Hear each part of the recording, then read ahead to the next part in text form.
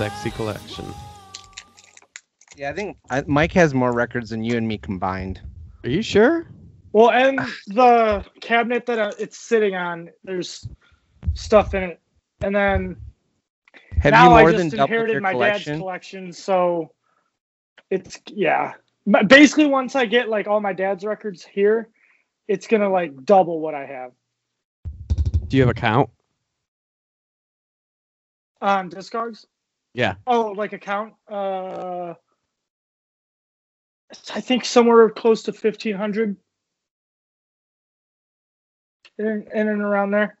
Yeah, I mean, I only have like 800, so yeah, you beat me. That's not a commentary on you. That's just showing you how wild Mike's collection is. That's all. Ever since I we've love that I see started, me and you combine. Like I have like 150 records or something. since we It's not- started this podcast, I bought in at least 2 albums a week. Like I used to buy them like every once in a while sparingly, but I keep going to the record store and loading up. When I first got into the collection, I was like young, so all my money was just like records. So like I went nuts. And then my dad gave me some of his collection throughout me collecting. So like I have all the Kiss, like the Rush, the AC/DC, so like all like the main like rock stuff he's given to me. And then I don't know, anytime people would give him stuff, he'd just give that to me. So I got a bunch of that stuff. But I don't have a lot of that stuff. And then now that I have Shelby's collection, that's slowly making its way in. Do you have the Led Zeppelins? Yes, I have. I'm kidding. I know you do. I put an S on it. That was the point. So one of the things that Danny this does. many of them. I think the full collection. I don't know. At least up until a certain point.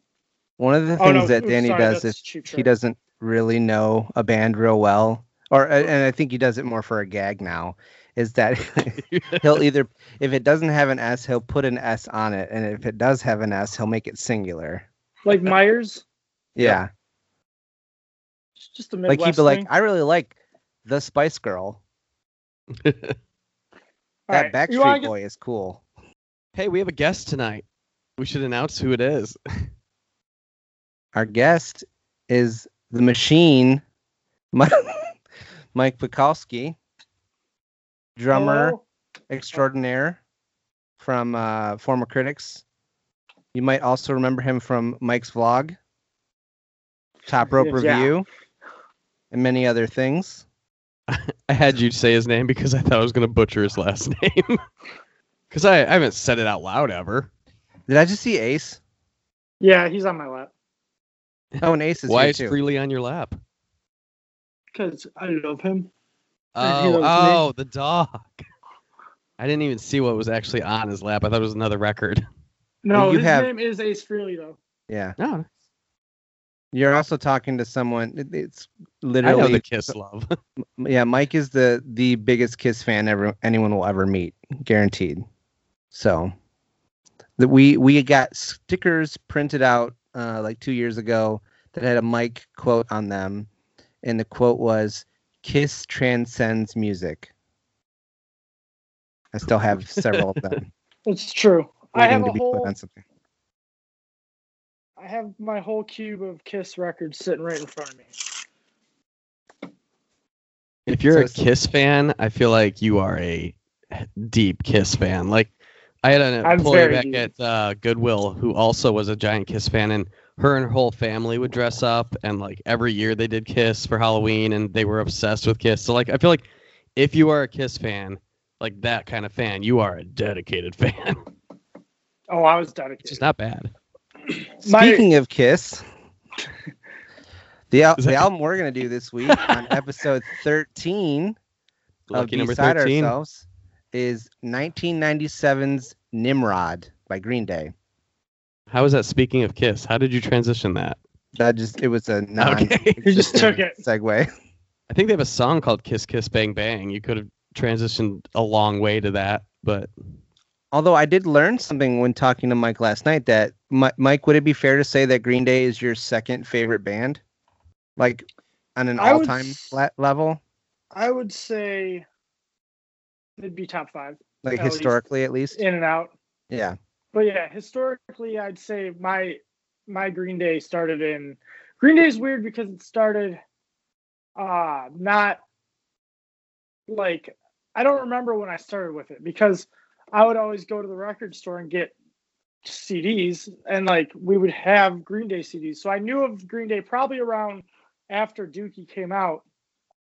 But then like when American Idiot came out is when everything turned, and I was like, Green Day is like the band. So that took off, and I just like got obsessed with Green Day. I had a Green Day related screen name as one of my first screen names. What was it? I think it was Green Day Fan 123 or 13 or something like that. Or GD Fan. It's no Spiceman 85, that's for sure. No, it is not. But yeah, and then I got to see Green Day on the American Idiot tour, and then got to be on stage with Green Day when they played at DTE with AFI. Oh. Which was nuts because we started with lawn tickets, ended up getting like seated pavilion tickets, and then as we're like sitting in the pavilion, Billy Joe yells out, "Everyone come on to the front of the stage and just treat it like a regular show," or whatever.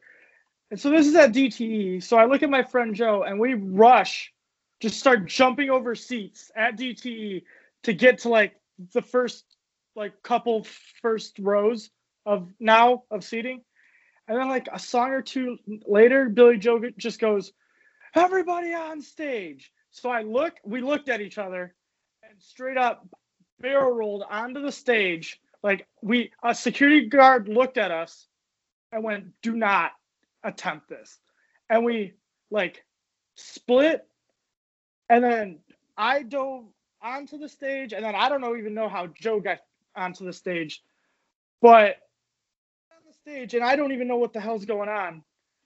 And I start running to Mike Dirnt, to Trey. Well, first I went to Trey Cool because I was like, I'm a drummer, so I was like, I gotta just like look at what the hell he's doing. And so I run to Trey Cool, then to Mike Dirnt, and then run up to Billy Joe, and I grab him, and I'm like basically hugging him as he's singing, which I don't even remember the song. And so he's singing, and I'm just sitting there, and I'm like, this is fucking nuts. And then all of a sudden, like, all right, cool, everybody off. So, and we all just left, and nothing happened, and we just saw Green Day from like the front row for the next show. It was wild. As a big Green Day fan, what is your opinion of Kerplunk and Smoothed Out Slappy Hour? I like Kerplunk. Kerplunk is a super fun album. Smoothed Out Slappy Hour, I think, is just Green Day just starting and just figuring it out. But it's still fun. I don't go to it much anymore. But I mean, not anymore. It's not one I tend to gravitate towards when I'm listening to Green Day. But it's not a bad album. But yeah, Kerplunk, I think Kerplunk's one of my, I'd put it in top 5 or so. Oh, damn. Green Day discography. I do enjoy Kerplunk. I think it's got, because it's, I mean, that's where we first hear Longview, I think, if I remember correctly. I didn't think Longview was on it, was it? Longview. He's going. Welcome to Paradise. Is that the one? It was one of the two. I couldn't remember. Yeah, it's Welcome to Paradise. Yeah. All right, that's what I meant. But no, I like Kerplunk. It's fun. I love that he went and grabbed the record instead of just having one of us like Wikipedia it really quick. My history with Green Day started with Dookie, like most people's. Me too. And it got me out of my grunge phase. Like that was me, like finally stepping out of like Bush and Nirvana and stuff like that. And I went back and I listened to Kerplunk and I hated it. And then Insomniac came out and I was like, okay, I still love this band. Well, Kerplunk's a bit raw. Yeah, still. it's very. Yeah. I mean, I was a MTV junkie, so like I got into Green Day because of Dookie. I remember I had the Dookie cassette, and I was in like 4th grade, and it was blue. And sweet.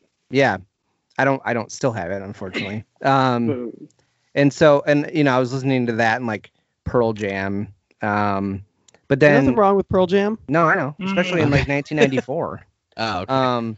But then you think by the time Nimrod comes out, it's 1997, and what am I listening to? What am I obsessed with in 1997? The Spice Girls. So as a kid, I was basically listening to like what my parents listened to and what was on TV and on the radio. So I, as hip hop and R&B and pop music became or continued to dominate, that's kind of where I went, and I knew Green Day's hits, but I didn't really know anything else. What's that? You said you knew their hits, and I said you didn't know their misses. No, didn't know their misses. In fact, I think the next Green Day album that I actually bought the album after Dookie was International Super Hits in 2001. So I never buy hits albums normally. That was a good one, though. That one, I feel like a lot of people had.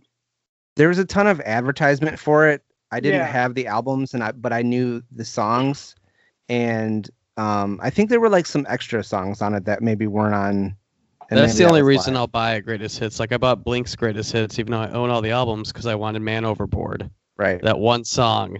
And you can only get it on that or the live album, and I hate live albums. So that live album is so good, though. It's one album I don't mind, but we'll get into it someday because live albums are not my cup of tea. I don't love live albums either. Really? That one I like. And one of my favorite things about one of my favorite shared things with Tab is that we'll be listening to like a studio version of a song that's on the live album, and we'll both say like the stupid thing that Tom says at the end of the song, or the lyric that he changes, from the live album instead of the. That does make that live album more fun. Like I always end that one song with "Tom has sex with guys" instead of the actual lyric. So. All right, so we get into this damn album. You want to do some history? Yeah. Stat sheet. So I do have a stat sheet. So this was released on October 14th, 1997. So 10 days after my 12th birthday. That's their 5th studio album. It peaked at number 10, and it was on the chart for 70 weeks. Double platinum in the United States and Canada, and triple platinum in Australia. So that's weird. Pretty cool. It looked like Australia really took to this album. Yeah. From when I was doing a little bit of research. Did they say "Good day, mate"? Like "Good day, mate"? I don't know. I can't do an Australian accent. I hope so. So, and this is kind of like their like experimental, like we're maturing a little bit album. For sure. I was reading about how they were like staying at a hotel. Album. What's that? I think this is their commercial breakout album. I know you guys. Oh, that's Dookie. Dookie was amazing, but it's kind of like. I do understand going. I do get that. What you're saying about where they see bigger commercial success with this album, just for the fact that Time of Your Life is on there. Yeah, I mean, you had like moms and grandparents listening to Time of Your Life. Like Dookie was big, but once Time of Your Life was on like ER, yeah, that like changed the game. I guess. So I do get what you're saying like there. And before we go into it, since I know you're a Dookie fan, Josh, I do think Dookie's a better album than this. I wanted to do this album, yes. I think Dookie would be. I think you could definitely put Dookie up. I mean, obviously, it's revered as one of Green Day's best albums, but again, it's hard to compare them. But they're not. They're different. They're definitely different. And they're Green Day's weird because I feel like with a few they're a band who's had multiple success at different points in their careers with each album release, I feel like. Yeah. Yeah, they've definitely ebbed and flowed for sure. And that's like a lot of what this album seems to be kind of talking and like going through too as well, is like dealing with those ebb and flows. Because the what was the album before this? Insomniac? Yep. Yeah. It wasn't perceived as like it didn't do as good as Dookie. Yeah. I loved Insomniac when it came out. I don't go back to it as much, but it's definitely not my favorite albums. All right, let's get into it. Track 1, Nice Guys, finish last. And then you run out of gas. I dropped my phone. All right. Well, we were talking about it before the show started, but I love the high energy opening of this song, the drums. It's a great intro to just an album, a song. Punches you in the mouth, like as soon as you put the record on. It's like a straight punch right into the gut. I think this song is misconstrued too much, though, because I think it's actually about, nice guys, sorry, hold on, having a superiority complex, if you read the lyrics. But a lot of people were like, oh, I'm a nice guy and girls don't like me. I don't get it. Like, I feel like a lot of people interpret it to be that. I think so, but I think that's just like a classic, like, college kid jock person, I guess, being like just taking something completely out of like not what it completely means and just kind of making it their own thing. You know what I mean? Especially with the music video being like super jock influenced. Oh yeah.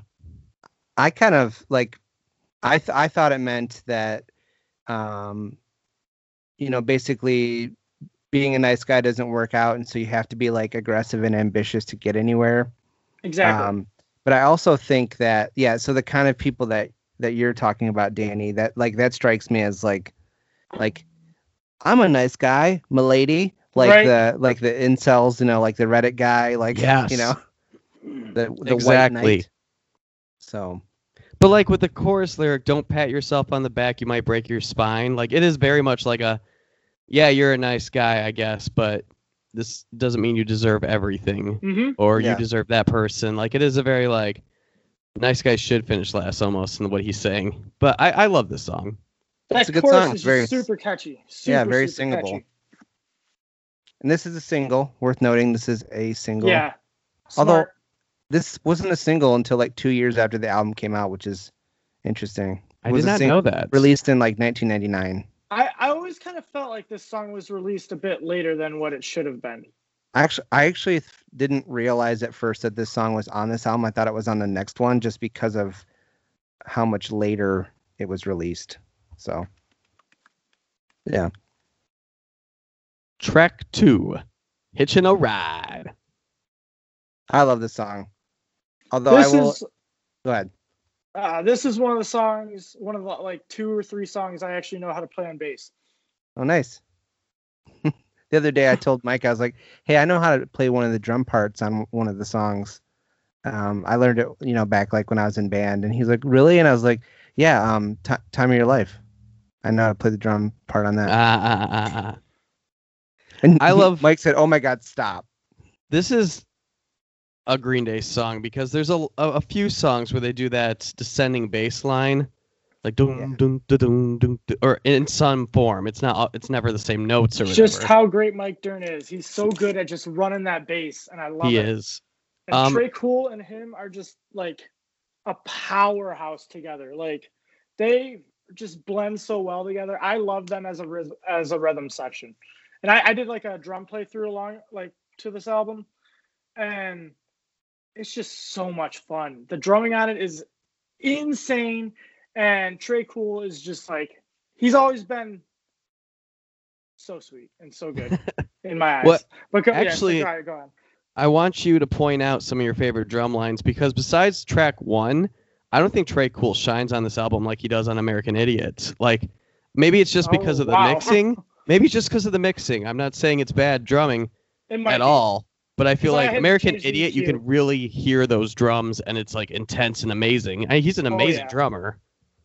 Yeah, no, it definitely in the album are probably a little buried. I did EQ it when I was just because it was hard for me to even like hear them, and I had like headphones. Yeah, so you see what I'm saying. Yeah, so no, that makes sense. So I can understand that, especially if you're not like familiar with like drumming, like that. I guess I just listen like that, but his drumming throughout the album is incredible. I'll let you know the points. Also, I love that this song is a fun play on jumping on and off the wagon again, kinda. Yeah, like the structure almost gives you that feeling of struggling with not drinking, and then when it gets to like the chorus, when it speeds up, it's like, oh, that's a party night. That's a party night, and then it goes back to like his somber, like it's really like a good example of like trying to stay sober. Yes, you can definitely tell the two main things that were going on in his life when he wrote this album was fighting with his wife and battling his alcoholism. Yeah. That's the two main points I got out of this. Yes. Yeah. Yeah. All the same stuff you guys said. I love the riffs and the beats on this, but the one thing I will add is that I will admit that I didn't know this song until I bought that International Super Hits. So I've known it for a long time, but I definitely didn't know it from like hearing it on the radio when the album came out. That's fine. This is jumping ahead way. Oh, go ahead. No, you're fine. Jumping ahead way too much, but I want to know, is King for a Day on the international hits? No. Oh, I just feel like that's one. I mean, it's such a fun, unique song. I don't think it's on Bullet in a Bible, and it's a lot better. But it's a live album, so I don't know if you dove into that. Nope. That's an amazing album. That's an amazing live album. He doesn't like live albums, Mike. Sorry. Like I bought the AFI live album excited because I love AFI, and I still didn't like it. That's just because AFI is not good live. I saw them once, and they were pretty good. They weren't as good as I was hoping, but they were pretty good. I was excited because they opened for that Green Day show, and they were just garbage. I was like, that's so sad. I don't know. They disappointed me, but it could have been just an off night. I'm not going to like fault them too much for it. Oh, I want to throw in my first time seeing Green Day was the Pop Disaster Tour. It was Blink-182, Green Day, and Saves the Day back when I was in high school. Such a good show. My first time seeing Green Day got canceled and rescheduled. Was that coming out? COVID. Yeah. Hello Mega Tour was supposed to be in August. So. Oh, I want to go to that now just because I'm It's going to be fun. With Weezer. I can't wait for it. It's going to be so much fun. If it ever happens. Someday. It'll happen. There's too much money to be made. They'll just keep pushing it off. So, all right. Track 3, The Grouch. Love the vocal intro. Always loved it. It's just amazing. Yeah, I like this song. I identify with being a grumpy old man who feels like he's wasted his life. That actually is my notes. I put way different perspective at 28 than when I was in middle school, especially during COVID. So, this song is a jam. I was like, yeah, but it freaking rocks. Like it's like the best of Green Day. They just with that perfect hook and like just great melodies. So, with the relatable part I wanted to get into, I was like, why is this hitting harder than it did when I first heard the album? Why is this so relatable? And I was like, wait, how old was Billy Joel when this album dropped? He's 49 now, so that means he was 34. And I guess in my mid-30s is when I started becoming older. I guess I didn't realize he was 34 during this album. Yeah, he was 34 when this dropped. Which makes sense because there's a lot of themes of being grumpy and older on this album. Yes, for sure. Any other thoughts on The Grouch? I just love this song. There's not really too much to say on it. It's just a good, solid track on the album. I've always thought stood out. It's one of my favorites on the album. Yeah. Yeah, you really hit it with the vocal, the vocal intro. Like I like the way it starts. It just hits you. Yeah. Like it works really well. Track 4, Redundant. So this was actually their biggest single in Australia. Really? Really? Singles. Yeah. Okay. This is another one of those very relatable songs in your late 30s. And it's like, I don't know, it's almost like a sweet cute song because it's talking about how boring life is and redundant and how everything feels the same. But like his like verse in the chorus about like I don't have the right words to say I love you because we say it too often, but it's still there. Like that's you a read really this song way different than I did. Really? Oh, well, the chorus is what makes it different. It's because the verses are very like, oh, this relationship kind of sucks. But what do you have, Josh? Because I think I'm on the line with Danny here. I think it's about a relationship that you're not happy in because you've it's reached a dull point. I mean, that's exactly what the verses are. But then the chorus is like, I can't find new words, but my feelings have not changed kind of shit. Like, I still love you. I'm tired of saying I love you because we say it so fucking often. My notes are this track definitely slows it down a bit. Yeah. And it just shows the tightness and groove of Green Day in the choruses. Like they just work. They're just solid. And I wrote Billy's romantic song. And then really for final thoughts for me on the song, it's not the most standout track, but it's definitely still solid. Yeah. Like it's just I felt like there's like that. It's kind of just like the song title is redundant. It's not skippable. Yeah. Oh. Okay, are you ready? Here's a direct quote from Billy about the song. Okay. So the song's about repetition and feeling lost in a cycle. When people have been together in a relationship for a long time, eventually saying I love you isn't enough. It becomes routine. And it says Billy wrote this song during a rough period in his and Adrian's marriage. Yeah. Yeah. So I'm right. Romantic song in a way. Track 5. But that's the thing about a good song is that you can spin it however you want. Yeah. Yeah. All right, track 5, Scattered. This is the point in the album where I have come to the conclusion that this is, and I never realized, an old man punk rock album. Like, as a youth, I still ate it up, and so did everyone else. But lyrically, this song is about reflecting on memories and items that remind you of stuff in the past, and like being remorseful or joyful, nostalgic. Like, the song's pretty good. Yeah. But there's a lot of themes in this album of like remembering the past or dealing with being grumpier and older. And I'm like, I never noticed how much of that is in this album until now, and maybe it's because I am in my late 30s. I felt that same way. I was like, this album hits a lot different, like as living life a little bit more than like me being 13, being like, wow, this album hits me so hard. And it has no, like, I don't know how it hit me at like 13. I know. And I do think this song lacks from that. So Green Day has kind of a formula of a song structure where at some point in the song they go hard. Yeah. Like it's not a breakdown like a hardcore sense, but a punk breakdown. And this song lacks that, and it does kind of feel draggy just because there's no like high point. So when you're talking about drumming, I wrote it's another solid punk song. Yeah. So like you're saying, but I put drumming on this song so hard with not like practicing it beforehand. Oh. Because it's a lot of like it's a lot of ride. And it's fast. It's just a fast punk like drumming song. And it was just like I don't know if I was just like I don't know, getting a little tired by this point or what, but I put it was hard. Not even halfway, man.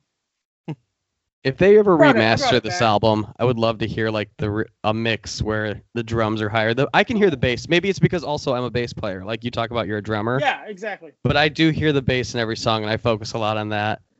But I just don't feel like the drums are prominent enough. Using Spotify, they do have an EQ feature in the app on your phone. Oh. If you go into the settings and go to I forget, it's like sound quality or something sound related. There is an EQ, and they have like preset ones, so you can kind of adjust it for like vocals or whatnot. It's it's really nice for when you have albums where like you do want to pull other things out of.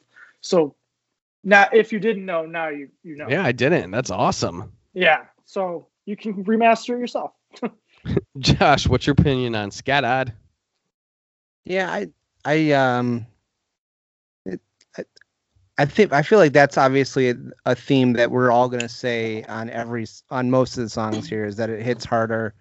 I'm a person who like kind of relitigates the past unnecessarily in my brain a lot. So the idea of like looking through old pictures and items and stuff and like kind of beating yourself up about it, it hits home. Other than that, there wasn't the song's not, I don't mean it to say this that it's bad, but it doesn't really stand out to me either. Yeah, it's not like one that really sticks out. Exactly. All right, track 6, All the Time, and I think this is the track we're gonna have a fight. Uh-oh.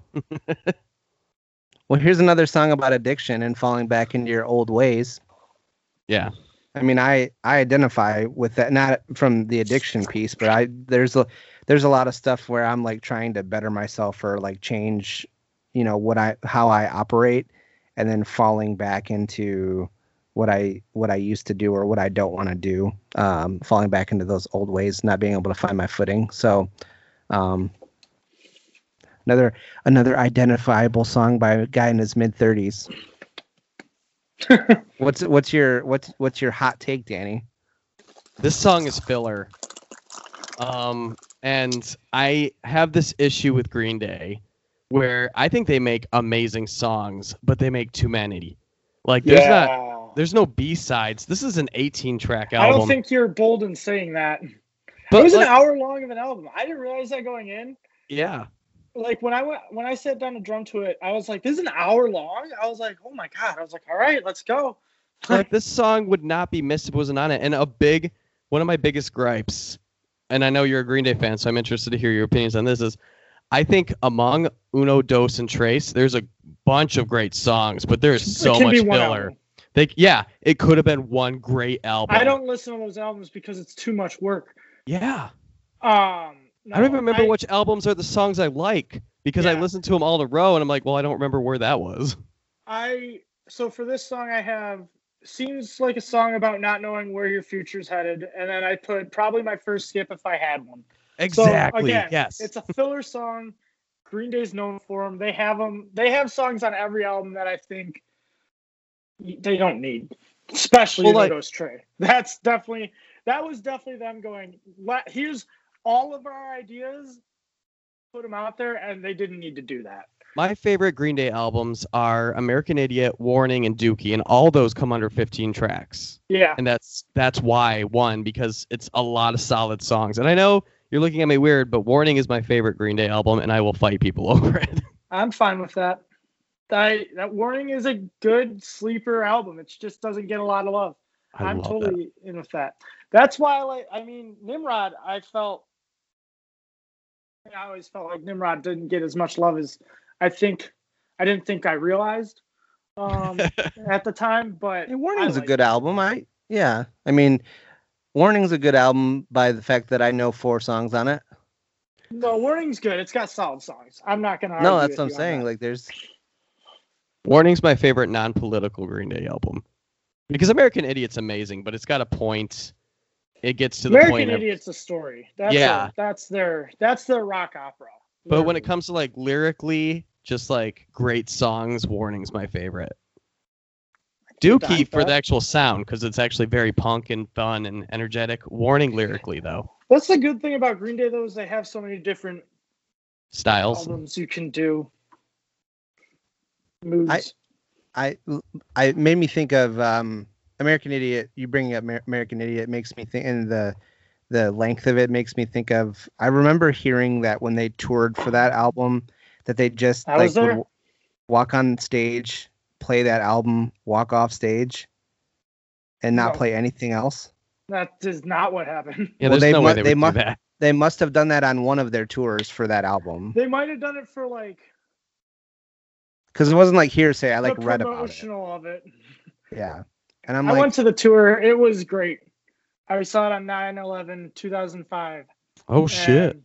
It was Jimmy Eat World opened up. Oh, and it was at the Palace. I love Jimmy Eat World. It was amazing. It was essentially the set that they did for the Bullet in the Bible tour. If that was like, I remember right. I'm glad that but American Idiot has come back around for me. It's one of those albums that I loved hardcore at first, then it got overplayed and I hated, and then I've finally been able to come back to him like, oh yeah, I'm back in love with it again. It just took me a break. I needed a break from it. I'll never get over it. Yeah, I mean, I think I told you this when we talked about this before, because you definitely talked about that on a previous episode. You know what? It was when we did our political list. I was talking about My Chemical Romance. Oh no, it was that. Yeah. Yeah, and yeah, no, I think that like airplay and it just being everywhere killed. I still kind of skip when September comes.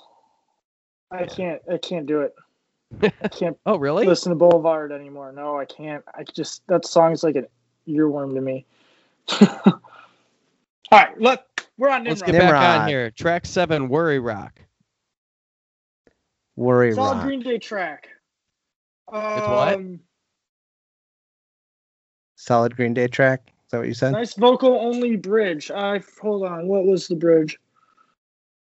Oh, he's just doing like the chorus, but he did that thing where he separates everything and isolates the vocals, and it just works really nice. And I don't know. I love Green Day does it well. Billy's just vocals in general they're strong. They are. And you can do a lot with them. This is one of those songs that I want to say, hey, buddy, if you're getting fat lips and open wounds in your relationship, it's okay to leave it. That sounds rough. And I know this is just metaphorical lyrics, but it sounds like a real rough time. Also an older song, I believe. Oh, is it? I'm remembering this song. If that's the shit you're going through, that is a dead-end street, so you should get off the road, Billy. I like talking to artists like they're here. Hey, he might listen like Chris Carrabba does. So. Never mind. I was thinking of something else.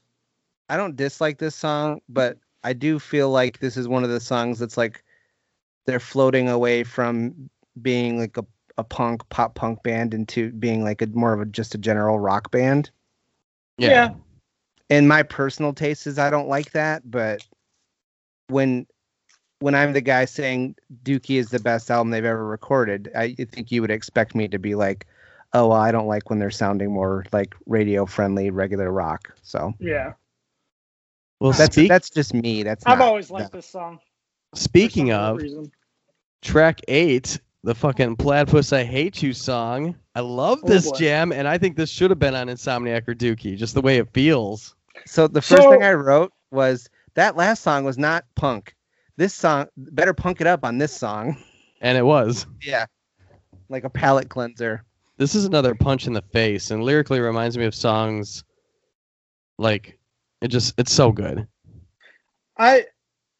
So this song I wrote, it's their East Bay punk song. Like this is their roots. Love it. Old Green Day. Makes me want to be in a pit at Gilman Street, which this song is actually about.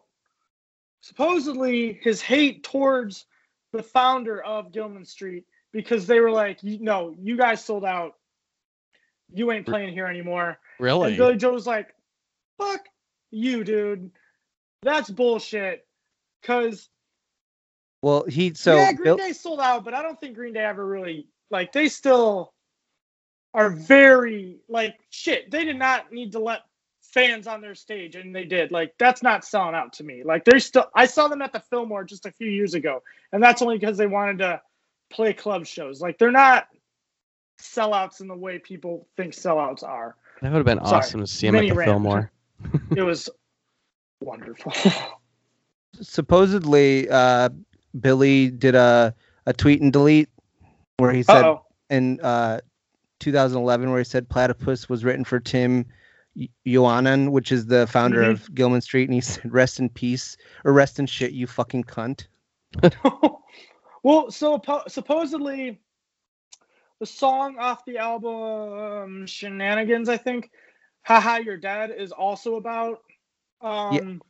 Yeah. Well, and he died. He well. died in 1998 of non-Hodgkin's lymphoma, and they say in this song, "I heard you're sick."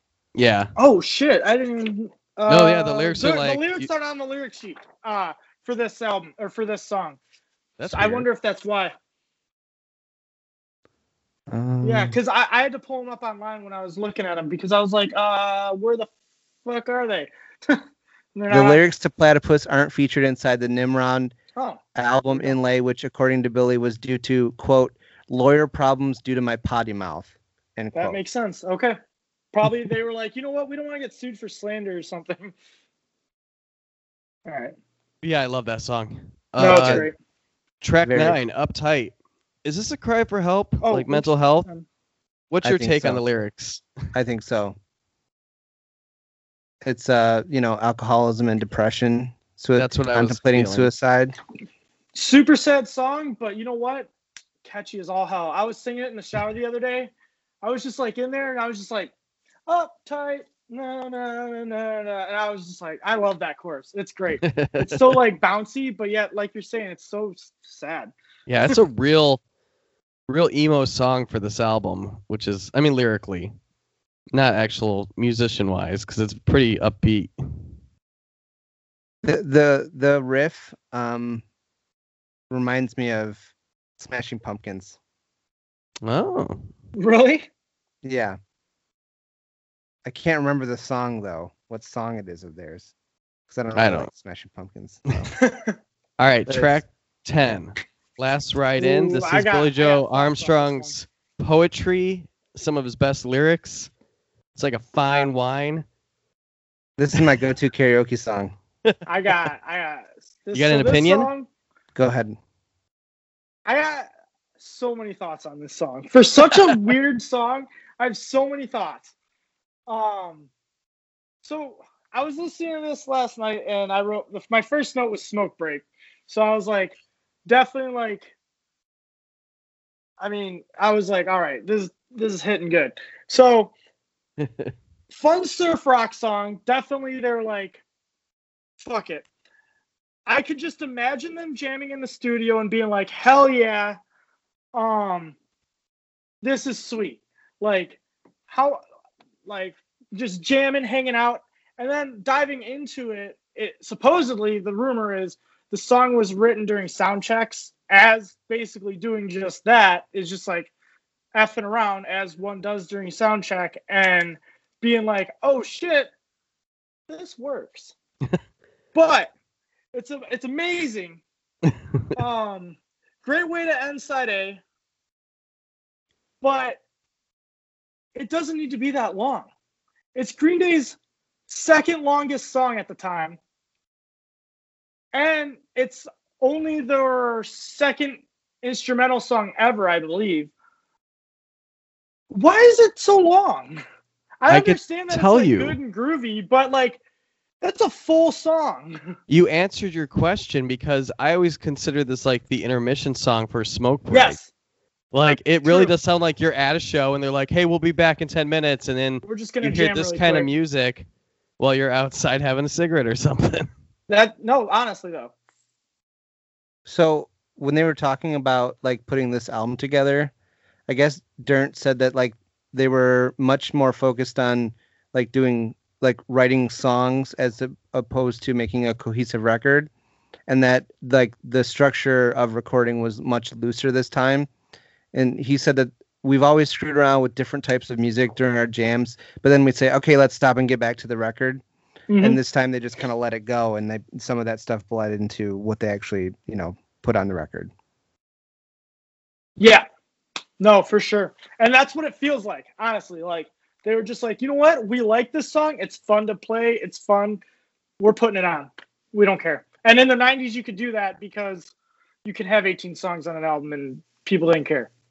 It's funny that, like, I'd rather get rid of, what was it? All the Time, but keep this song on. Right? No, this one was super fun to drum to as well. It was just I mean, that'd be fun to jam to like a tiki bar song. I would play that bass. Doom, doom, doom, doom, doom, doom. Yeah. All right, track 11, Jink. So Jinx is totally another one of those like, oh, the last song wasn't punk. Let's punk it up again.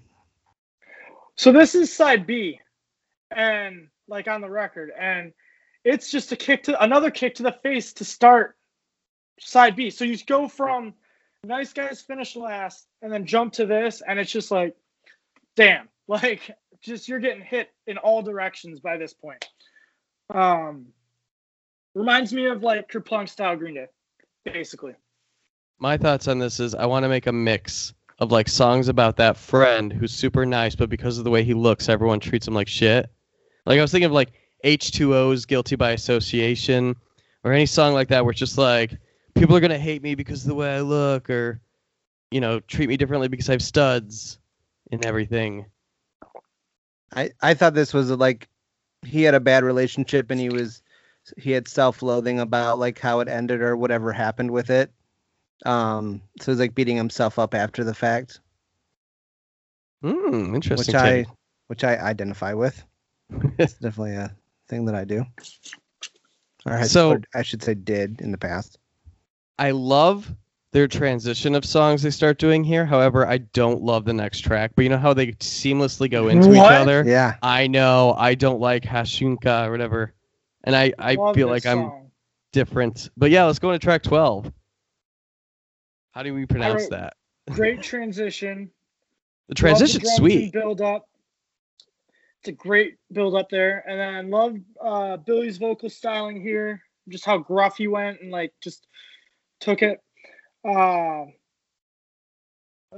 the chorus in the song. Fast, great punk song. That's all my notes. Like I said, it's just again back-to-back tracks. Yeah, I love the lead in. I love the direct lead in. Love the way the song starts. This song was actually written about a girl that he met in tour on tour in Japan, and her name was unusual, so it stuck with him, and he wrote a song about her. But I guess it was supposed to be on Kerplunk, but they didn't think that it fit, so they didn't put it on there. So that makes sense. Or no, I put Kerplunk about the last song. Whatever. Still makes sense. Track 13, Walking Alone. So you remember how I said Platypus should have been on Insomniac or Dookie? This song should have been on Warning. Yeah. I feel like this is a Warning song. This was a sign of where they were going. Yep. I really like this song. I dig it. I don't like the harmonica. I love the harmonica.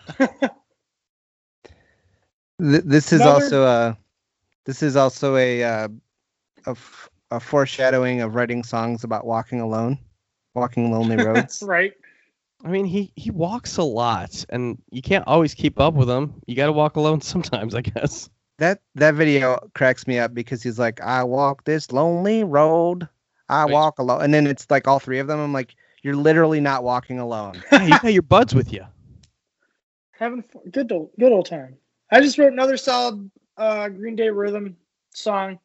Just Trey and Mike Dirnt are just in that pocket.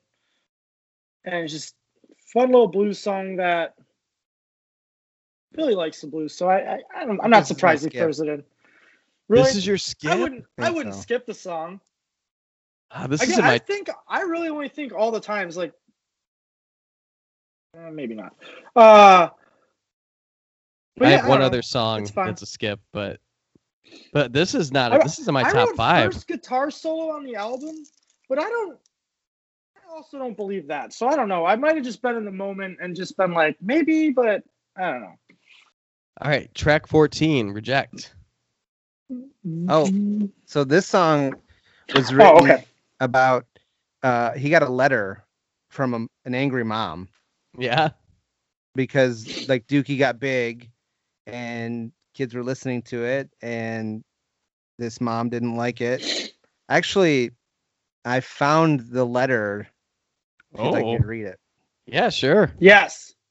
Wait, I'm trying to get my hyperlink to work here. Wait, can I tell a story while you're doing that? Yeah, go ahead. So back out of high school, I had blue hair and piercings, and my friend Cliff was skateboarding, and he got hurt, and we went to the doctor's office, and we were sitting in the waiting room, and we both looked, punk, but it was in Hillsdale, and like everyone just kept staring at us, and this song reminds me of that moment. Essentially, yeah. All right, are you ready? Yeah. Oh, it's not about Dookie, it's about Insomniac, I guess. The letter was. Yeah. Yes. Okay, so here's the letter. December 2nd, 1996. To whom it may concern regarding Insomniac. I'm a parent and I'm very disturbed by the cassette tape my 8-year-old son was listening to. His 6-year-old grandmother bought it for him as a birthday present and was totally unaware of its explicit content. The store in which he bought it did not have any ticket or color on it to warn parents of the content within, an issue I plan to pursue with the right people. Isn't it possible to make music anymore? That tape is not something any singer/songwriter should take pride in at all. It is horrifying and has got to be one of the worst interpretations of an art form that I've ever had the misfortune to hear. I know it is possible for the group to make good music because I have heard them sing before. For example, the song entitled When I Come Around is one of my son's favorites. It's a song that he and his dad sang together whenever it was on MTV or they were driving in the car together. Unfortunately, one does not have to sing trash to have a following. The album's called Dookie. Or there was Insomniac. Yeah. But When I Come Around. Yeah. And if that creates such a following, one would do well to wonder exactly what type of people he wants following him. This may do nothing to change the type of music performed or change your views on the art of making music, but it helps me to know that there is one less family who will be buying such rubbish. And I have a big mouth, so I'll make everyone aware. That tape is trash, as you can plainly see, and you'll find it enclosed. Why don't you do something positive and clean up your act? Isn't there enough garbage in the world? All the thoughts you are helping to put in the minds of our youth are scary. You have so much influence. Why not use it for something good? He should have put that letter in every copy of Nimrod. So can I read his response? Yes. Yeah. So this is a letter he wrote back. I just received your letter, and this is my response. I don't write music for parents, grandparents, or 8-year-olds. I write for myself, and I'll say anything I damn well please. That's the difference between you and me. I do what I want. You do what you're told. Obviously, we're not on the same planet, let alone the same ballpark. I find people like you offensive, and if it helps me to know you won't be buying any more of our records next time, I suggest you do a little research before you purchase such rubbish for your little boy. It might save you a few extra bucks. Signed, Billy Joe and the rest of Green Day. P.S. You're right about one thing. You do have a big mouth. Man, PC culture really is just going too far, huh? That was back in 96.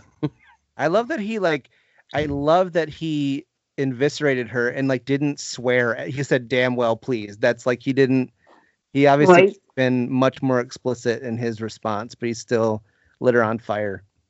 All right, let's get going. We got a lot of stuff to cover still. Yeah. This letter was handwritten too. It's track 15. It was the 90s. That's how it happened back then, Josh. Yeah, typewriters in the 90s. Computers. All right. Take back.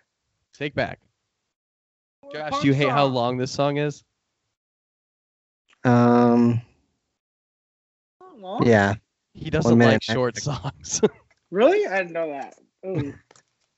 There's a compilation I want to do someday. Song. Well, how long do you want it to be?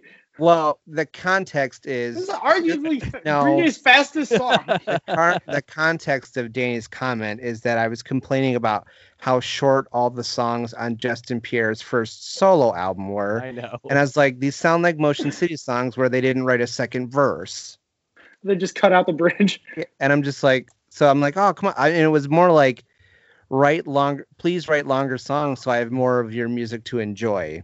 I actually don't like Take Back though. Not because of the length, just because I'm like, oh, you went too far to your lane and I don't really like it, I think. So I do. Oh, go ahead. Oh, my last thing I want to say on this topic or on this song is it sounds like I forget what Suicide Machine song is, but it sounds like a Suicide Machine song off of, I think, one of their 2000s albums. I can't remember it off the top of my head, but it sounds, I don't know, very similar. I wish I had. Hold on. You talk and I'll figure it out. Imagine no, what is it? Yeah. That album? It's off that album. Imagine Gasoline. I don't know the song right now. Oh, do I have any opinions on the song? Let me look if I wrote anything. See, you guys pushed me while I was trying to read that great content from the time, the letters, and now you ain't even got nothing to say on the next song. So that's some bullshit. I love this song. Okay, so this is another one of those with the transition, right? Where Reject was him kind of being the bigger man, but then Take Back is basically just like, because it goes into it, it's like a fuck you, I'm gonna beat you up kind of song. Yeah. But I like the song too a lot. What are you digging for back there now? I'm trying to see if I know the song. I don't know if I'm gonna be able to figure it out though. No, I don't know. All right, let's move on. Track 16, King for a Day. There is no doubt that this is a good song. Yeah, this is a great song. This is an amazing song, and a song that they still play to this day live, and every time they play it, it's amazing. This song, for some reason, I always thought was a cover. I don't know why. I think it's because when they do play it live, they're not a ska band. I don't think this is a ska song. I don't either. I think it's a circus song because I always think it's very circusy. Song. I think it's based off of, like, I had it in my head earlier. I'm blinking. Like an old, like, rock and roll, like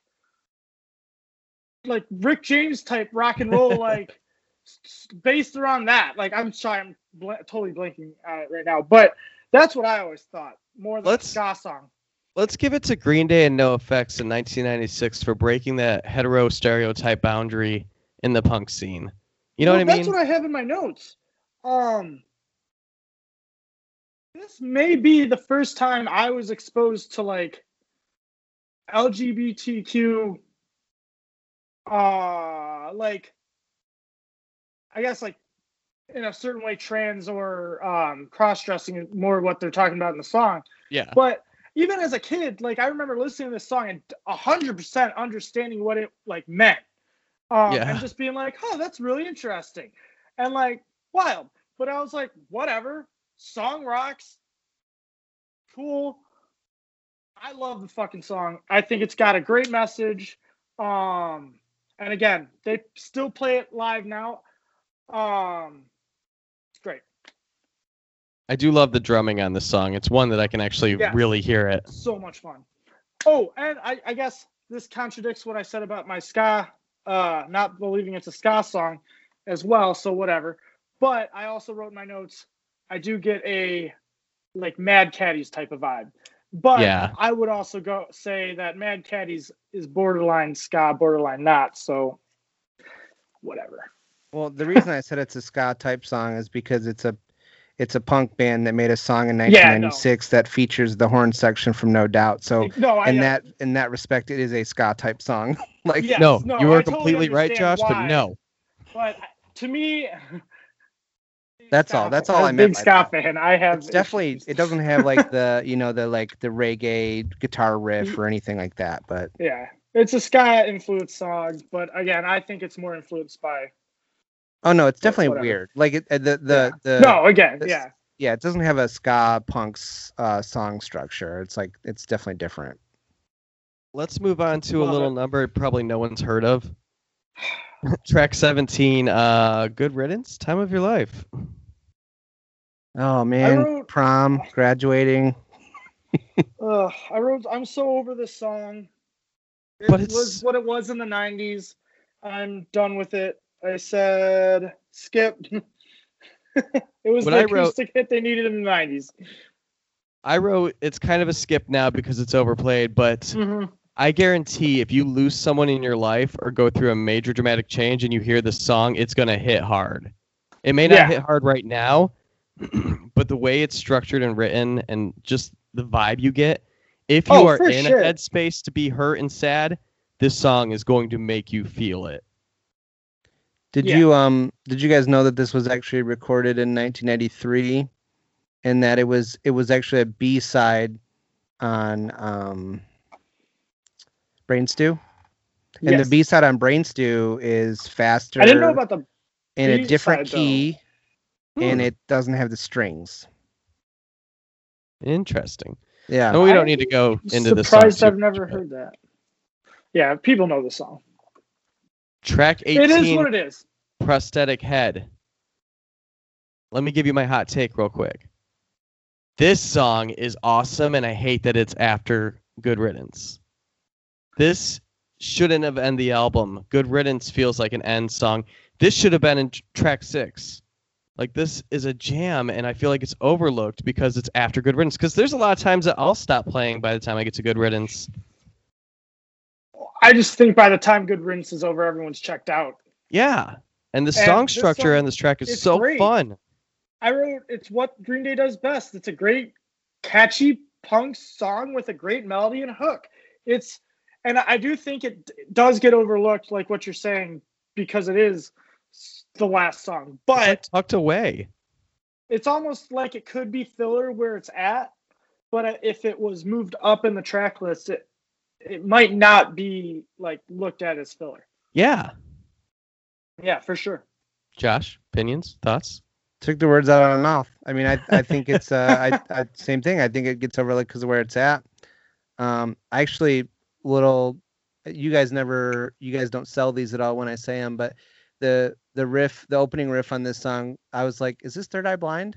Sounds like Never Let You Go. I could totally get, because it's a different type of vibe when it first starts out.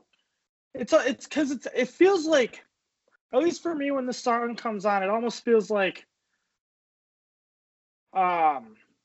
clean, not clean, but like very like centered, like, I don't know, in a weird way, for lack of a better term, I guess, just like after ends, and it's like, all right, and it's just like, it just kind of starts very soft and then kind of like builds up quickly in a way. Real quick to get off topic for one thing. So you like Third Eye Blind, Josh, right? Not really. Oh, okay, never mind then. What were you going to say? There's a band that came out with an album called Teenage Wrist that's very that genre. Like, they just came out this year. I dislike them more because I only know their singles, and then I found out that the lead singer is like a huge douche, based on our friend that has experienced that, and so I was like, meh. I don't know, if you like 90s rock, though, you should check out Teenage Wrist. That album is one of my favorites this year so far. I've heard of them. All right, we should probably check out, what is I'm drawing a blank. Final What's thoughts? The guest list? No, or I guess let's do final thoughts. Man, I have no structure. My thought is that it's a good album. It's probably their 5th best album, in my opinion, after Dookie, American Idiot, Warning. Maybe it's 4th. I said it was 4th for me. Yeah. I would say it hangs in that like 3rd to 4th, 5th spot. It can fluctuate depending on days, but I think it fits there.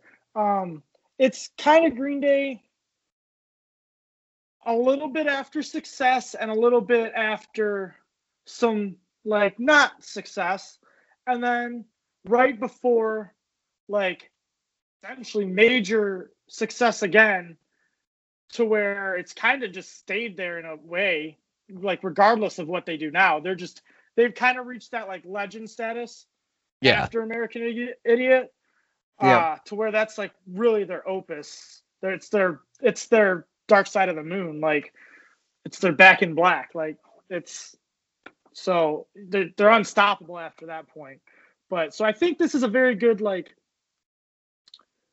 Green Day with it kind of, the album kind of has a nice rounded out, like, just it's a Green Day album. It's a very rounded out Green Day album, essentially. It's kind of got everything in there, from Kerplunk to even maybe starting towards like some American Idiot type ish vibes, in a way. Maybe not so far that ahead, but we're getting there, you know. You say they're unstoppable, but yeah, I liked a few songs off Revolution Radio. Father of All was garbage to me. It was they garbage, but hey, guess what? There's some arenas on that tour, so. I think that's the thing with bands. It's like you get to a point where maybe people don't love the new music you're putting out, but you're still gonna sell out your tour. And I think that's where Green Day is at this point. Oh yeah. Because every time I've seen Green Day here, it's been sold out, and it is hard to get tickets. So I don't know how they sold that arena thing yet, but who knows? All right, let's do guest mix. I'm sure it's sold out. Yeah, I'm sure it did. Guest mix. Guest mix. Guest mix. Guest mix.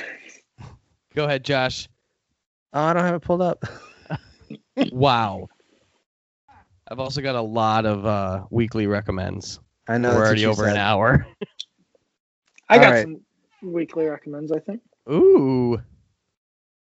Couple. Okay, so here's the. Oh, didn't I text it to you, Mike? What the hell? Oh, you texted it to me.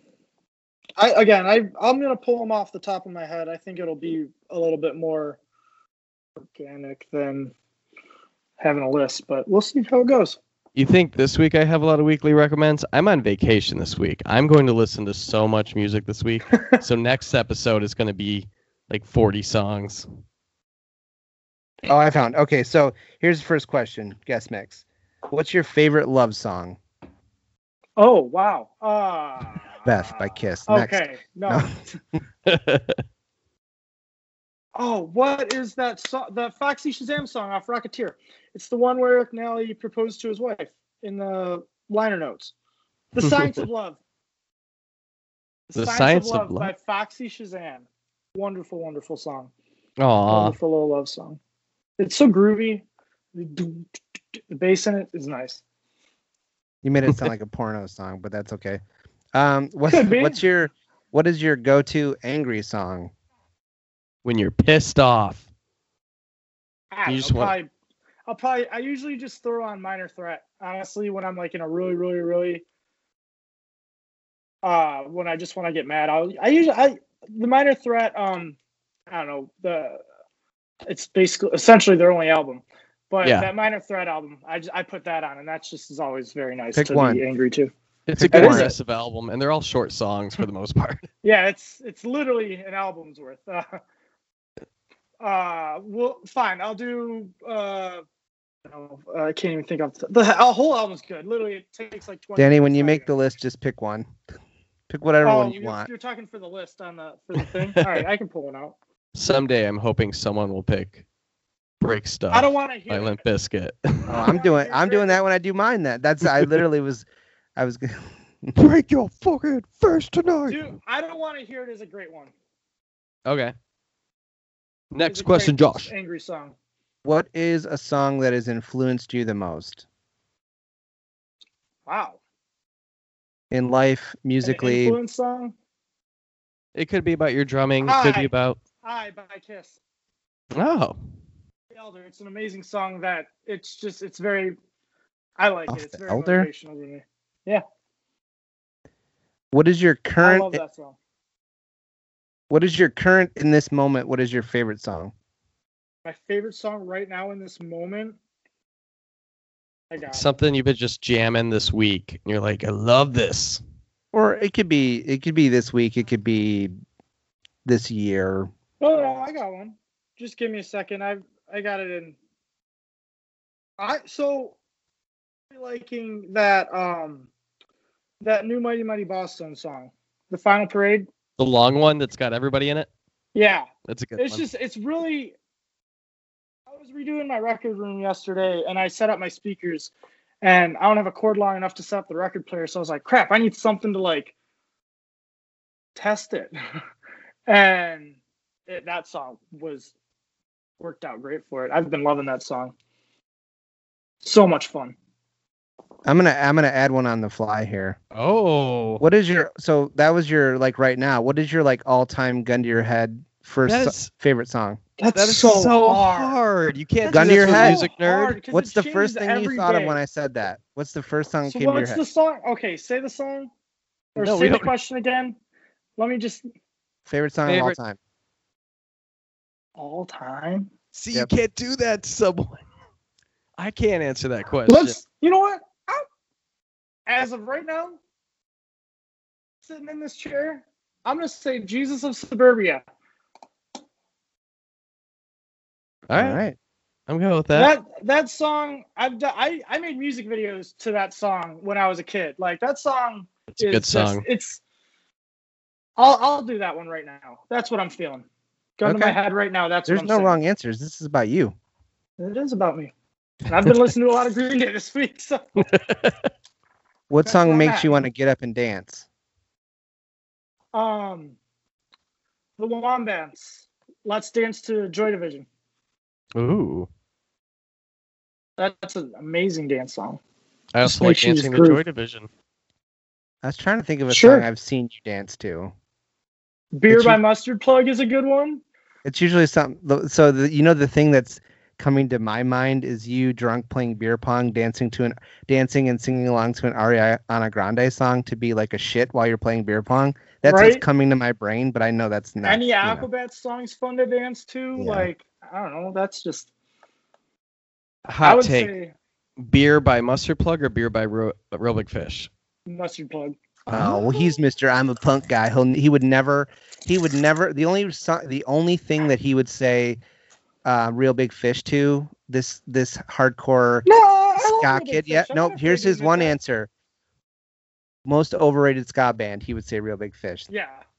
Oh yeah, or Streetlight Manifesto, and I love them both. But if we're gonna say overrated ska bands, I'd say Real Big Fish is probably one of the. Or yeah, I'd probably Real Big Fish is up there. All right, what's the most unexpected song on your playlist? And just to give you an idea, someone else who's less refined than us would say, what's your guilty pleasure song? But we don't say that because you're allowed to like whatever you like, and there are no guilty pleasures. All right, fine. I'm going to do, I like Wrecking Ball by Miley Cyrus. That whole album is good. It is. We like Miley on this show. It's an amazing album. I'm still waiting for them to release her new album on vinyl. Plastic Hearts, baby. I got Shelby Bangers on vinyl at Record Store Day, and it's so nice. I love it. All right, last one. What's the lineup of your ideal Heaven concert? So any bands, you pick like 3 or 4. This is the only one I thought of a little bit. Living or dead, or you can also do like, it could be a band that's, say they're still together, but like you could do like AC/DC, but the original lead singer is still in it. Yeah. No, I've thought about this. Okay. This is the only question I thought about a little bit. I want to do the Beatles headline. What era? Yeah, that's important. Like with Abbey them. Road.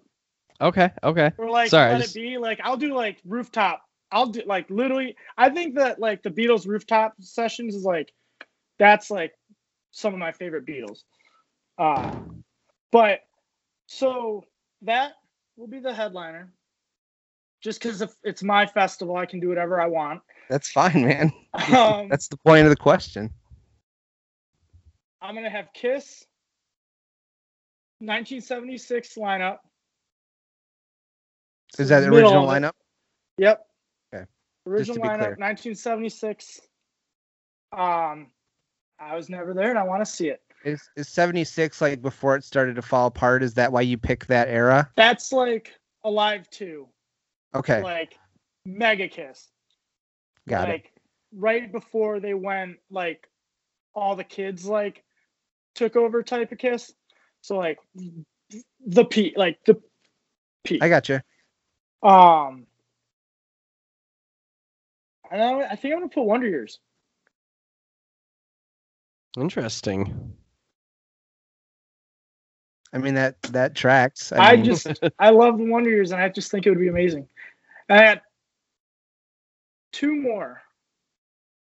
One is Bomb the Music Industry, just because I only ever got to see them by themselves with an iPod at Max, like once or twice. Maybe they had a band one other time, but that doesn't matter. And they don't technically tour anymore or are technically a band anymore, so I just want to see them again. Or I just kind of put this in my head. I would like to throw the White Stripes on this bill somewhere, just because that would be amazing. And I never got the chance to actually see them. And then selfishly, I'm going to have Former Critics at least on the bottom of the bill, just opening the show. Just because I want to be on the bill. I'd like to see Bomb the Music Industry. I saw Antarctica Vespucci once. Amazing. Yeah, that was a great show. Pike Room but show? But I've never. So good. I got into Bomb the Music Industry way too late to ever see them. I saw them a couple times at Max, and then they were playing their last Michigan show at Max, and I think it was in the middle of winter, and then just getting to Lansing was just hard, and it was on a weekday or something, so it was and I regret not going because I'm pretty sure I knew it was their last show, and I was just it didn't work out, and I regret it, so that's why I want it. I've been to Max 3 or 4 times, and I swear, at least half, if not 3 of the 4 times, it was a weeknight in a snowstorm. Yeah. Yeah. The one time I played there was birthday at Max. Yeah. The only person I can remember that I saw there was Sherwood. But I know I've been there more than just the Sherwood show. Sherwood as a headliner. Oh, wow. Yeah. I remember one time way back in the day I saw Love Drug and Motion City was the opener, and it was weird because Motion City I feel had already become who they are. And I was like, how is Love Drug headlining the show? It was down in Frankie's or something in Ohio. It was weird. Wow. I saw Streetlight Manifesto with the Wonder Years opening up, and that was awesome. At Magic Stick. All right. Let's do some weekly recommends, brothers. Let's do it. I got a few albums I can recommend. Josh, you want to go first? Sure. I'm sure this is on yours too. It might actually be on both of yours. Justin Pierre has a new song out called Footsteps. It's off his upcoming solo LP. And this song is actually a full 3 minutes and something seconds. He heard long. you. Yeah. It's pretty good. Check it out. It's I would say it's it's one of the better songs that he's come out with since he's been doing solo stuff. And that's not to disparage anything else. I'm just saying this song's pretty good. So I have another, this is kind of a weird one, and it just came into, so the other 3 songs, I have 4 songs, and the other 3 all have some sort of synthy connection, but there's this Rise Against song called Broken Dreams Incorporated. The regular song is good, but then this remix came into my release radar, and it has this weird atmospheric synth on it, and I don't even care about the song. I just like hearing the synth. I want to play this for you guys because I don't know if Mike will care, but I think Danny, I feel like this is in your wheelhouse. I could get down with some Rise Against.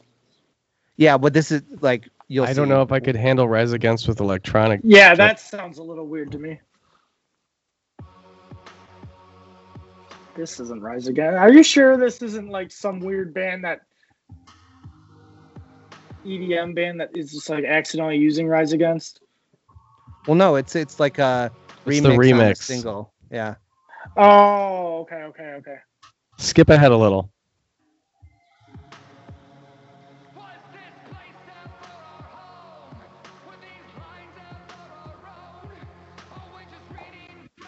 That's weird. I'll have to check it out, but that's weird. It's not terrible. It's I'm saying, I just like something.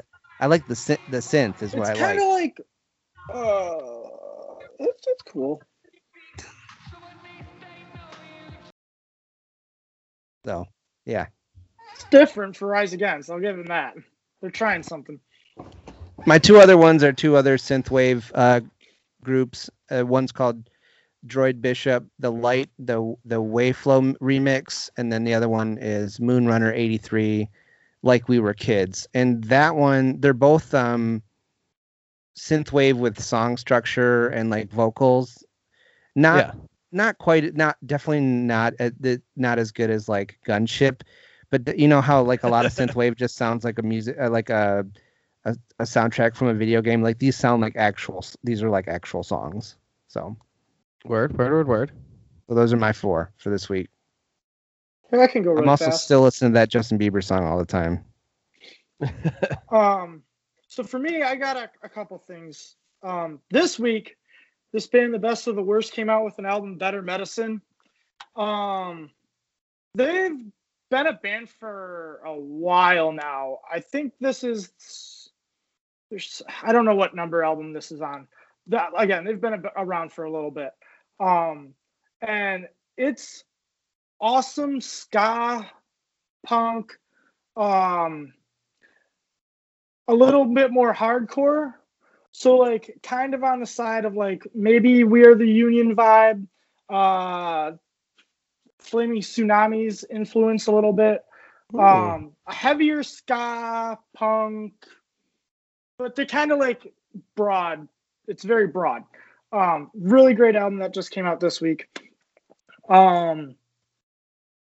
This Hospital Bracelet album came out earlier in the year. Good friends of ours that was a good album. With. It's a great album. I know because of you, because you posted something and I listened to it and I was like, it's been amazing. And then one more album that came out this year that I'm really, really digging that I would just want to talk about is Bad Operation. They're this like new ska band with a bunch of members from like old ska bands from Community Records back in the day with like some new members. So like it's featuring members from like Fatter Than Albert, and I think there's some other ones. But Greg from like Fatter Than Albert and like Community Records, they're like involved with this band and they're amazing. It's just ska punk with like older ska influences as well. It's really nice. It's really awesome. They have a song that samples the Specials' Ghost Town, and I love that song. It's such a good song. Yes. Oh my God, that band's amazing. And I just wanted to. Those are like all the albums I've been really digging this year, at least. All right, you guys ready? I'm ready. Pull up a chair, kids. Pappy's got a long list here. All right, first off, Electric Century dropped a song. That's Mikey Way from MCR, his 80s synth band, and it's coming out with a comic book at the same time. But the song is really dope. Is this the first stuff Mikey Way's come out with since? No, he has an EP, which I have on vinyl, of this Electric Century. I didn't even know he had. Okay. Check it out. It's I've really been good. Interested to see if he would do like side stuff. Yeah. So I didn't know. I didn't even realize he did it. And then there's a song called "He's So Good" by the band Trash Boat. It's like a shoegazy melodic punk band that I'm really digging right now. The singer. I saw them. You remember how I was singing Anthony Green? I mean, Circus Survive, or no? I was singing Seosin when we started. But this guy's yell and singing voice are very Anthony Green. So if you like that style, you should check out Trash Boat. There's a new Tiger Jaw song, and I'm loving it. New Detroit. I mean, you always got to love a song that's about Detroit anyways. But I haven't listened to that Tiger Jaw song. I completely forgot about it. I meant to put it on my list last week and forgot. I meant to listen to it. I completely forgot. I'll put that back on my list. Some for my metal buddies out there. I don't love Butcher Babies, but this new song Yorktown is actually pretty fun. And I do love two female lead singers where one screams and one sings, and they're really good at it. So that's a good one to check out. My top pick for the week, even though I've got more, Manchester Orchestra dropped a new song before their new album, and it is fucking amazing. It's called Bedhead. I'm so excited for this new album. If you're looking for more metal, Gojira, they got a new song out, and it's actually pretty sweet. Destroy Boys, the song's called Muzzle, and I'm really into the song right now. It gives off that Sonic Youth vibe with like a girl punk band. It almost feels like it could have been on the Juno soundtrack. I've heard that one too, yeah. Yeah. Oh, really? I don't know how you guys didn't bring this up, but Census Fail dropping that song about the death of Rush Limbaugh called Lush Mimba, and it's hilarious and horrible and intense. So I forgot to listen to it, but I didn't bring it up because I knew you were going to, because you already posted about it. It's so good. It sounds like Still Searching's era Senses Fail. Like, it's heavier, and the lyrics are super fucking mean. Like, they don't care.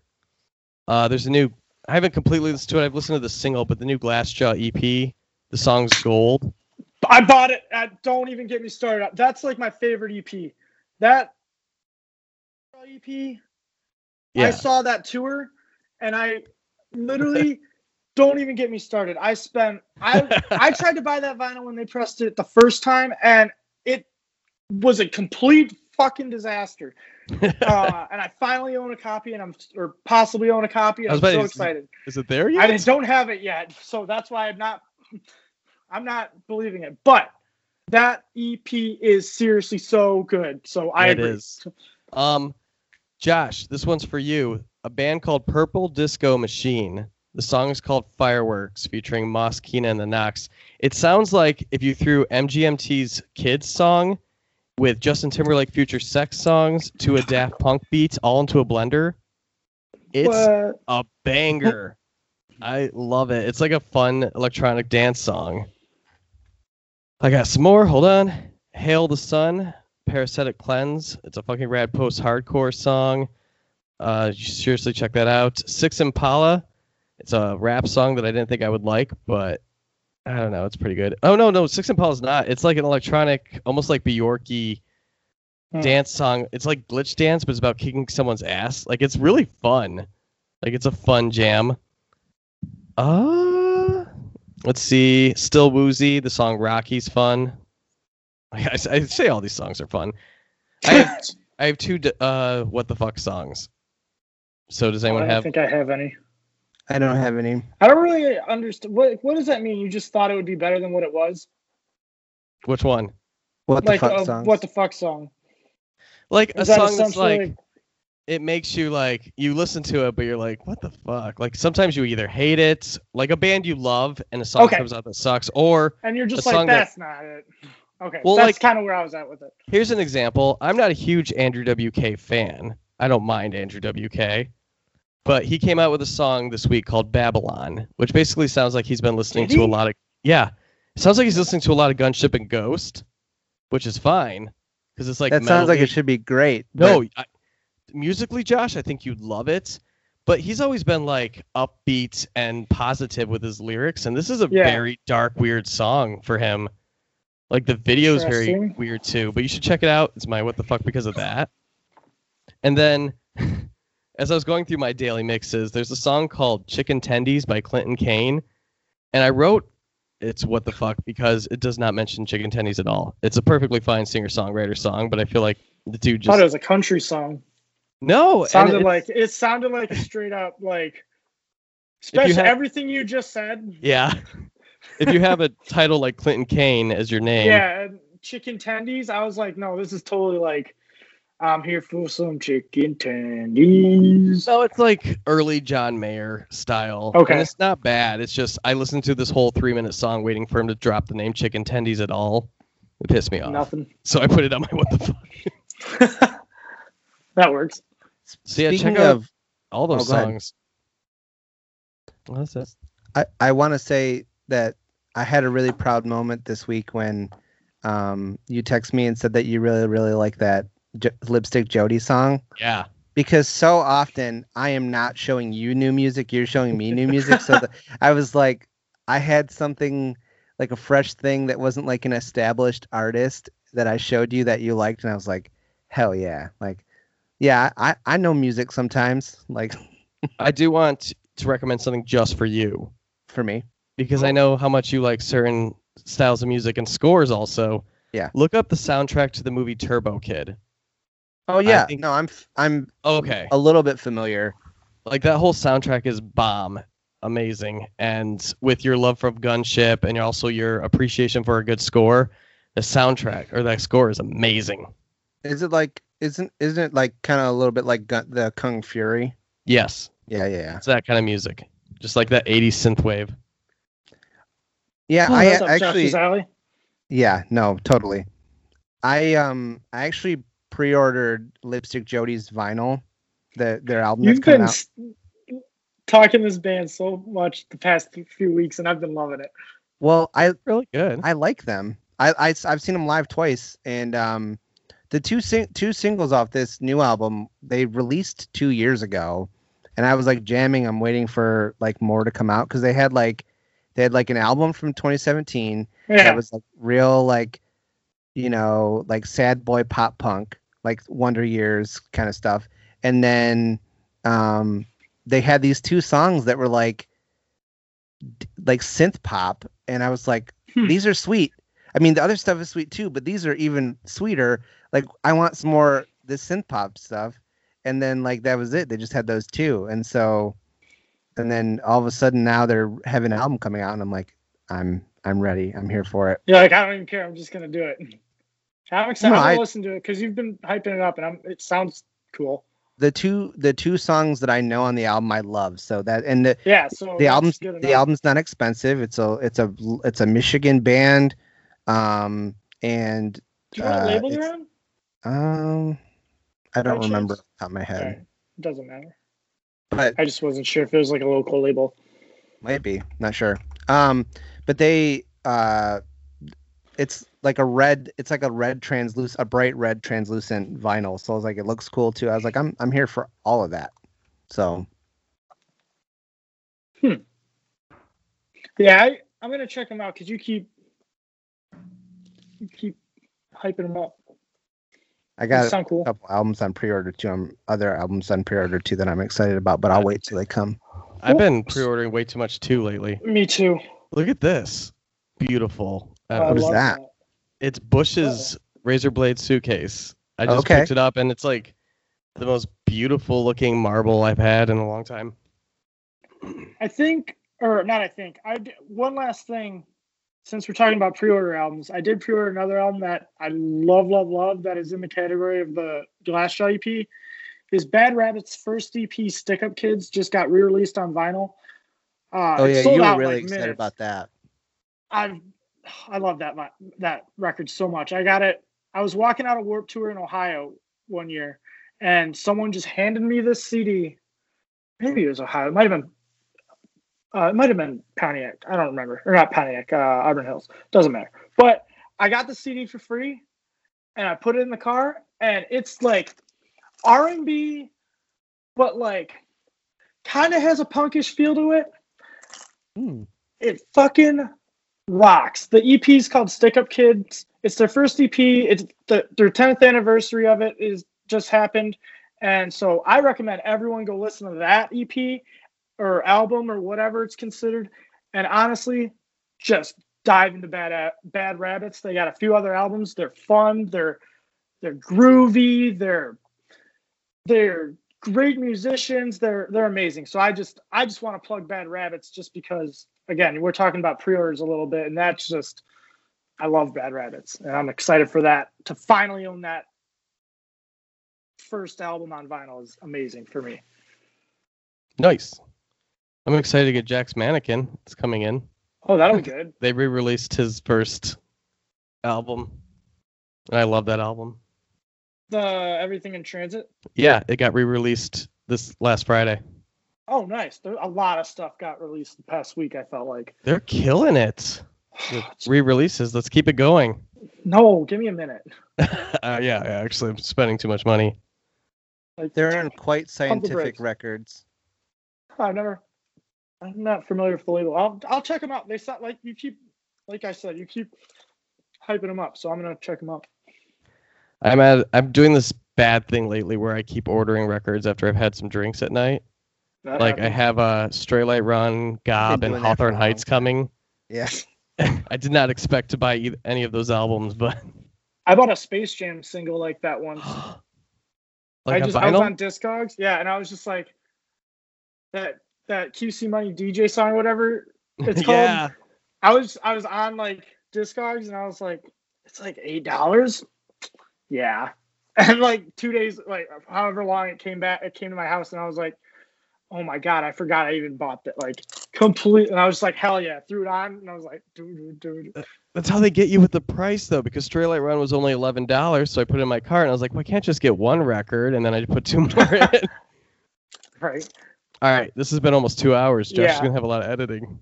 This is a long album. Sorry. No, I'm not mad. I ain't mad. Danny probably hasn't eaten. He's probably like ready to kill us. Actually, we're recording a Bourbon and Blood tonight too, and Anna recorded. No, I'm sorry. No, it's all right. Anne recorded one of her episodes of her podcast earlier, so it's like podcast day. Today's quite the day. Josh has probably done 8 podcasts already today, and he's got 2 more lined up after this.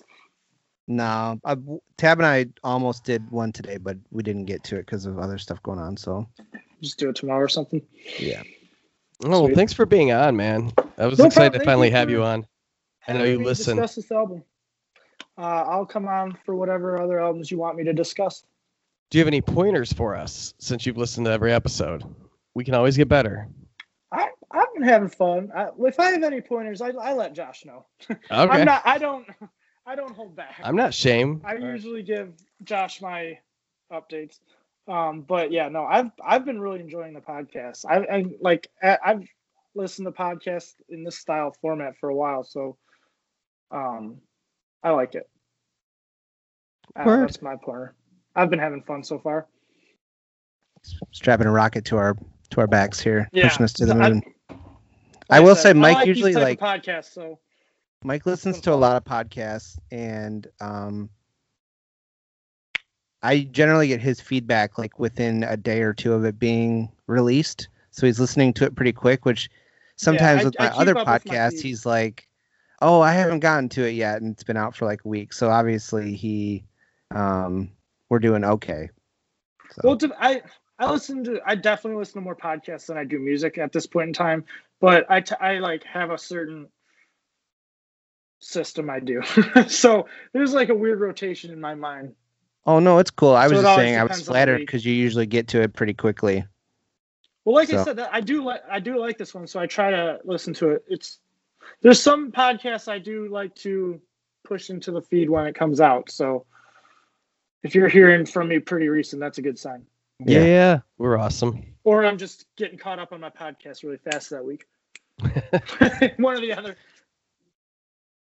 Cool. No, I have been enjoying it. You guys have been doing great. Yes. Now that we fished for compliments. You can edit all those out to make it not look like we're fishing. No, we need the good responses. All right. Well, thank you for listening to an episode of B-Side Ourselves. Let us know how much you love us. Shut up. Nice guys finish last.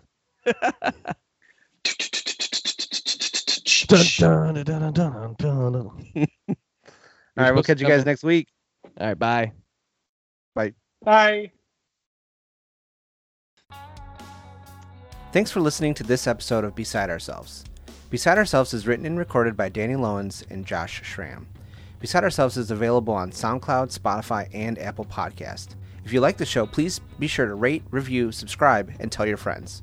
You can follow and interact with us on Instagram and Twitter at B_sidepod.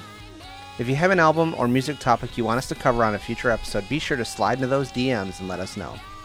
The intro music for today's show is by Former Critics. Check them out at formercritics.bandcamp.com.